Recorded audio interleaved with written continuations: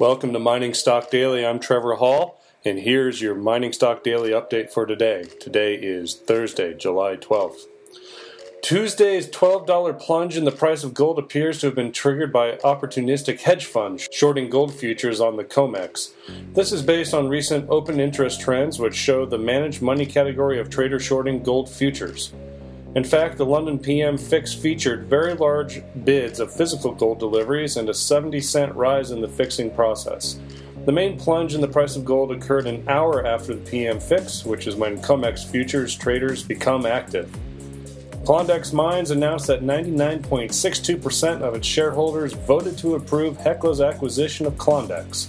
Hecla is up 1.2% in early trading today.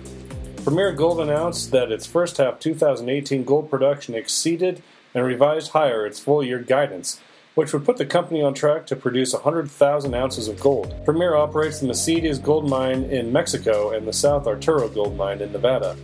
Kootenay Silver reported multiple high-grade silver intercepts at its La Cigarra silver project in Chihuahua, Mexico.